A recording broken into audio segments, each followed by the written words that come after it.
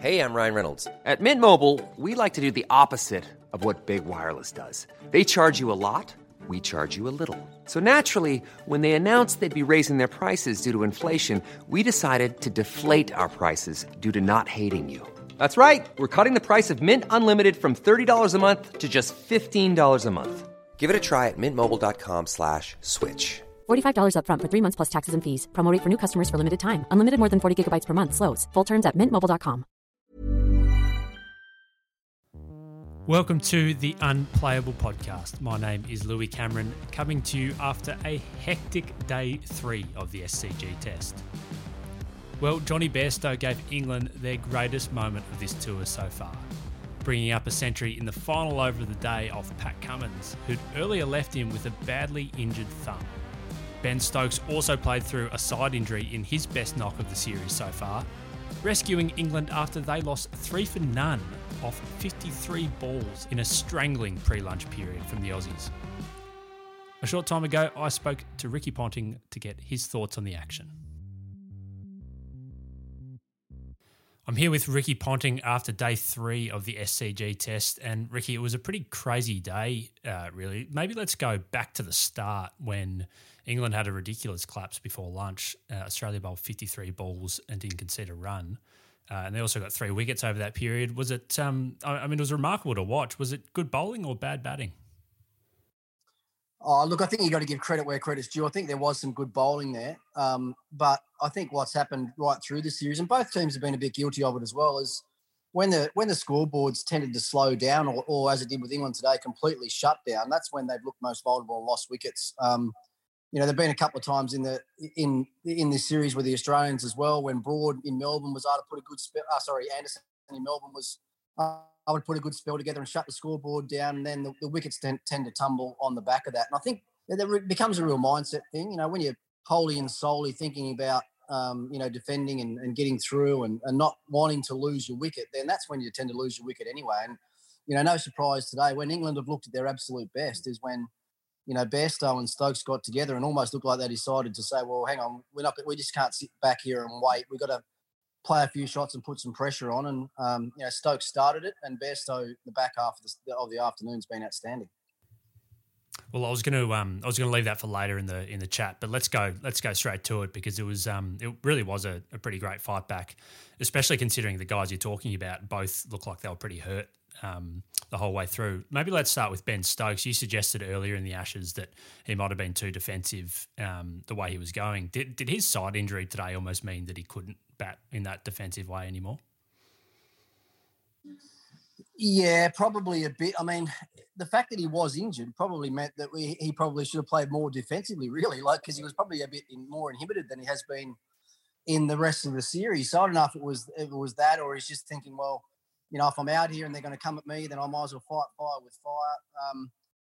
It was the last test, I think, on the start of the Melbourne test, where I said that they needed him to sort of puff his chest out and be that, the tall, imposing, threatening sort of figure he is at the crease, because I think we can see when he does play like that, like today, he is very, very good. But, when he goes back into his shell and just tries to defend and play situations in games probably differently than his instincts allow him to, then he just becomes the same as anybody else. So yeah, he was the one that definitely started it today, and Johnny was able to sort of get on the back of that and feed off some of that, because you think about it. I mean, Ben's a well and truly entrenched player in the England team, and Johnny's not. So it makes it easier for someone like Stokes that's comfortable in his skin and comfortable in his spot in the team to play that way. But when you're back in the side and struggling to keep yourself in there, it's another thing then to throw caution to the wind and play like Bairstow did. So yeah, gutsy from both of them. More physically, for Stokes, more probably gutsy and courageous than it was more mental courage from Bairstow to stand up and just say, okay, I'm going to fight fire with fire, and let's see how we go. Can it harden your mind almost a little bit in that all the external things that you worry about, especially, in both of their cases, I suppose, because they've both been under pressure in this series, that injury can kind of almost sharpen your focus a little bit?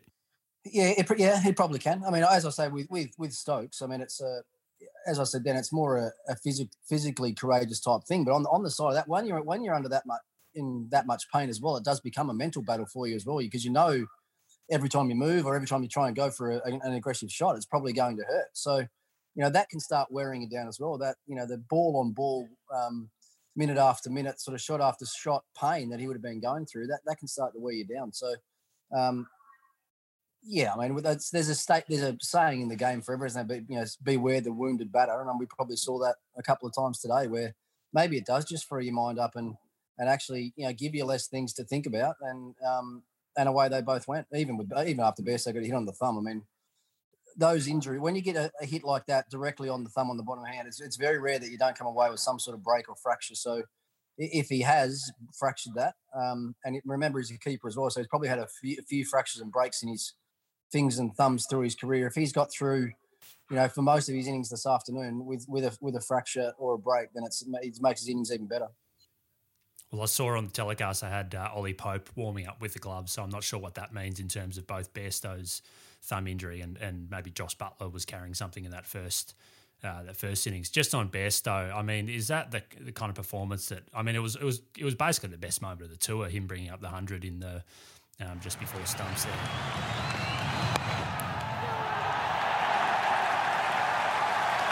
An incredible moment for Johnny Bairstow in Sydney.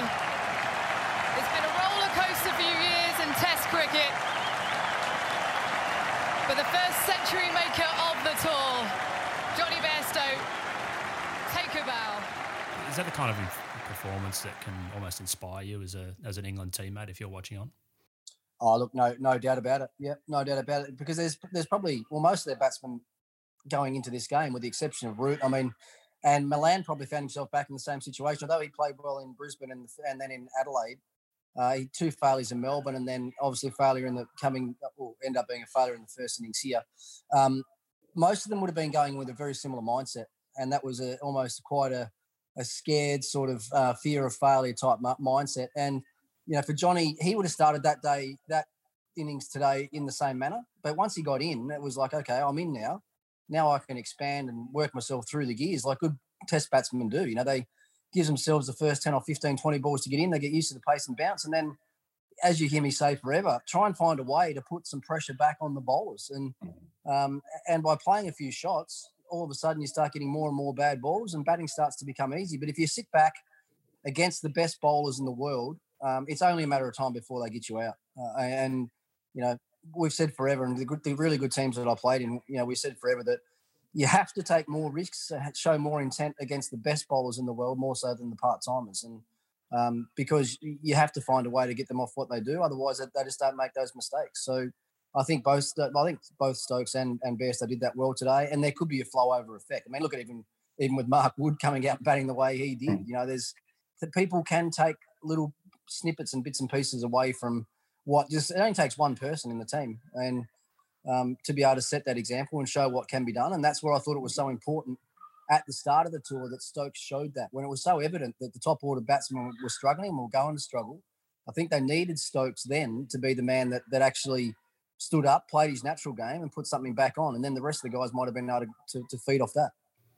Well, it could have almost been a case that the preparation that he had and almost the last-minute decision he made to come over here, could that have been the reason behind potentially, his slow start to the series?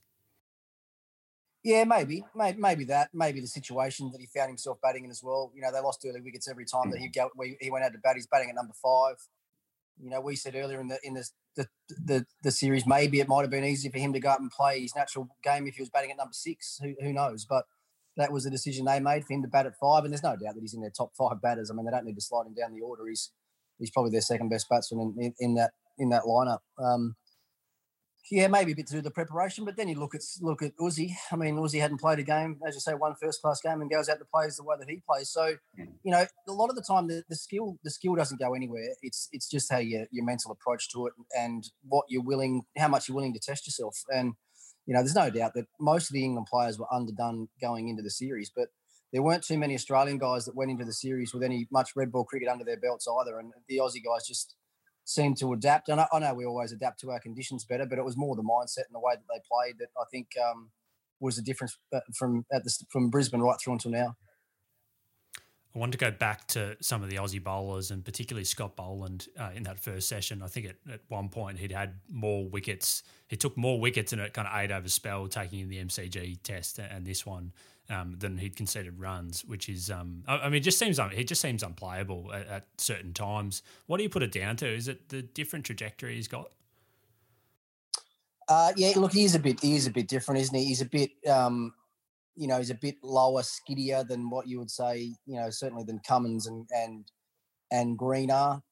He sort of creates different angles. As we look at the way that he bowls with quite a front-on sort of action, doesn't he? So it always feels like the ball's sort of going to be coming back into you, and he still has the ability to be able to get one just to go away and leave the right hand or two. But I think it is that skiddy sort of challenging the stumps sort of length that he's continually making the batsman make decisions and answer questions, whether it's playing and lead, because he's challenging the stumps so much, and it's harder to leave him on length than it is some of the other guys. So that's one thing that you've got to take out straight away. As a batsman, if he's challenging that third and fourth stump, his margin for error on length to hit the stumps is probably slightly more than some of the other bouncier bowlers. So that's something you've got to keep in the back of your head as a batsman. I mean, it's, can't give Joe Root too many excuses for the shot that he played today to get out to Scotty, but the ball that bowled to Crawley, they're the sort of balls that you just know that he, and as I say, with his angles and his seam presentation, that would always be, to me, look like his standard ball, one that sort of just angles back in, hits the seam and then darts back in even further. And you can see with that length there was sort of a drive on the up sort of length, but it's still hitting the stumps. If Cummins hits that length, it probably bounces over the stumps. So he's just the conditions that, and it has to be said, it's probably some of the tougher batting conditions that I've seen in an Australian series in a long time. You think back to Brisbane probably being a bowl first wicket. You don't say that very often at the Gabba. Adelaide's offered something all the time within these pink ball games. The MCG, none of us have seen an MCG wicket play like that, certainly in the last 20 or 30 years. And then this one in Sydney is offered, everything sideways and some steep upward bounce, which, has made it really difficult for batsmen to get settled on. As a pretty average fast bowler, I've loved watching it. Is it something that we should look to continue? Should we always try and produce pitches like this for Test summers? It ends up being more entertaining cricket. There's no doubt about that. There was always this suggestion, wasn't there, that crowds love to go and turn up and see heaps of runs being scored, but that's not necessarily the case. I think crowds want to see a really good contest between bat and ball. And I think, for a lot of years there, and probably even some of the years that I played Test cricket in Australia, the wickets probably were a little bit too much in favour of the batters, and we're always waiting to day 4 and day 5 for the real deterioration to come and the foot marks and the cracks and the uneven bounce to come before we got much variation. But the variation's been in these wickets from the first ball right and through to the end of every single game that we've seen. So, I'll be interested, and I'm not sure if it's ever public knowledge or not, but I'll be interested to see what the ICC rankings are or ratings are on all of these pitches, because I know it was something we're waiting on bated breath last year at the MCG to see what the rating of that pitch was going to be, because they are under some sort of pressure.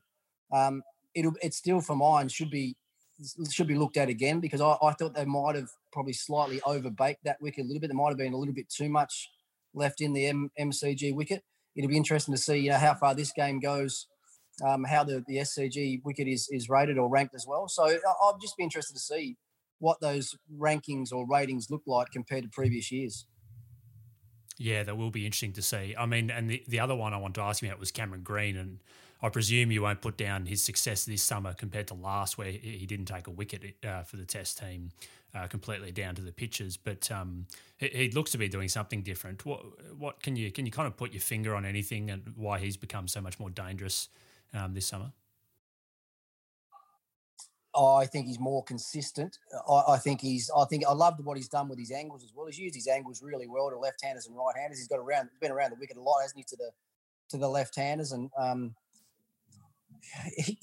look at it today. He's bowling a little like a fraction. It's like a kilometre, a mile an hour quicker than he was last year. He's getting more bounce. I think that's a reflection of the wickets that were played on.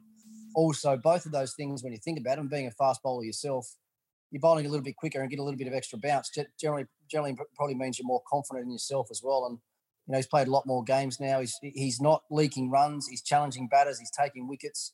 So as far as his bowling's concerned, he should be as confident as he's probably ever been in his life.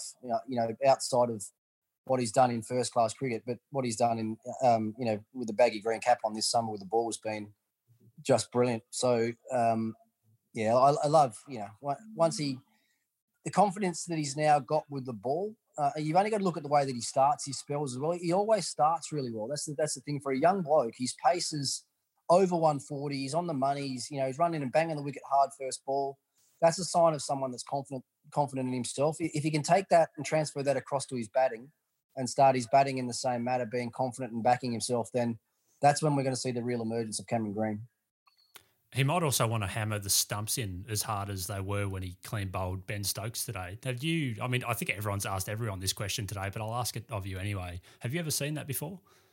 Not anywhere like that. I mean, that you can see the stump actually visibly move and vibrate and rattle. You see the bail sort of goes backward and forward across the top of the groove as well.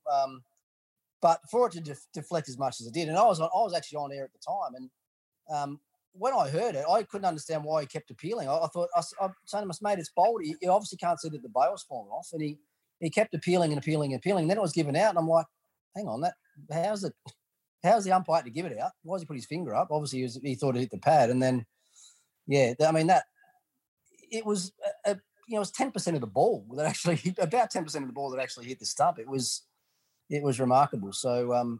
I guess it was about time England got a bit of a rub of the green. They haven't had much go their way this series, but, today was one of those days where the Australians put an unusual amount of catches down. A lot of them were tough ones, obviously. They had that one with Stokes, and then the wicket off the no ball with Starkey last night. So they finally had a little bit go their way, and they still find themselves, so far behind in this game.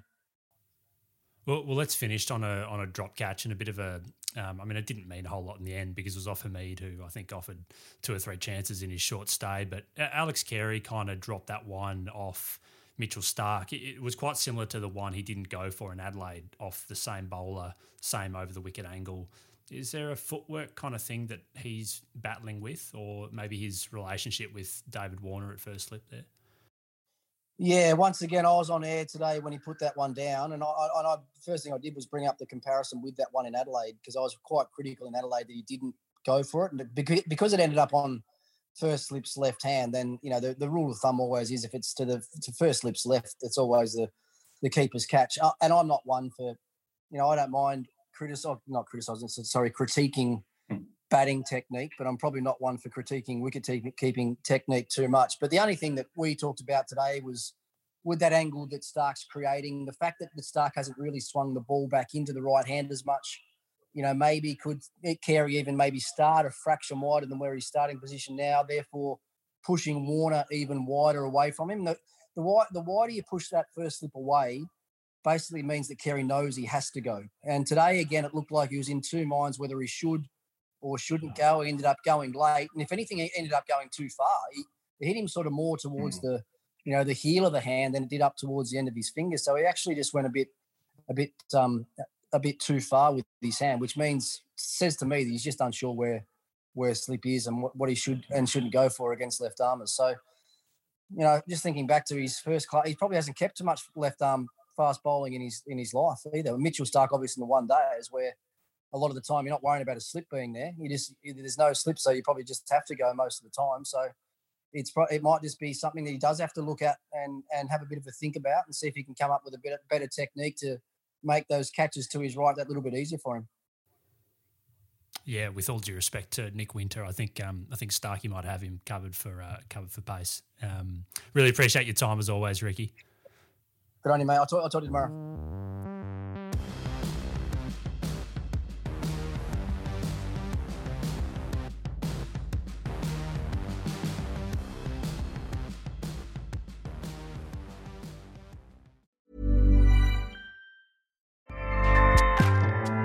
Acast powers the world's best podcasts. Here's a show that we recommend. The Real Housewives is a guilty pleasure for most, but if you're looking to not feel guilty about that pleasure, tune in to Everything Iconic with me, Danny Pellegrino, where I break down all the messy moments and behind-the-scenes antics of Bravo's popular franchise. And on Everything Iconic, I also interview celebrity guests like Kelly Ripa, Keke Palmer, Drew Barrymore, Cameron Diaz, and more about their guilty pleasures, their past work, and so much more. So if you're pop culture obsessed and find yourself watching way too much reality TV like me, tune into Everything Iconic with Danny Pellegrino wherever you listen to podcasts. Acast helps creators launch, grow, and monetize their podcasts everywhere. Acast.com.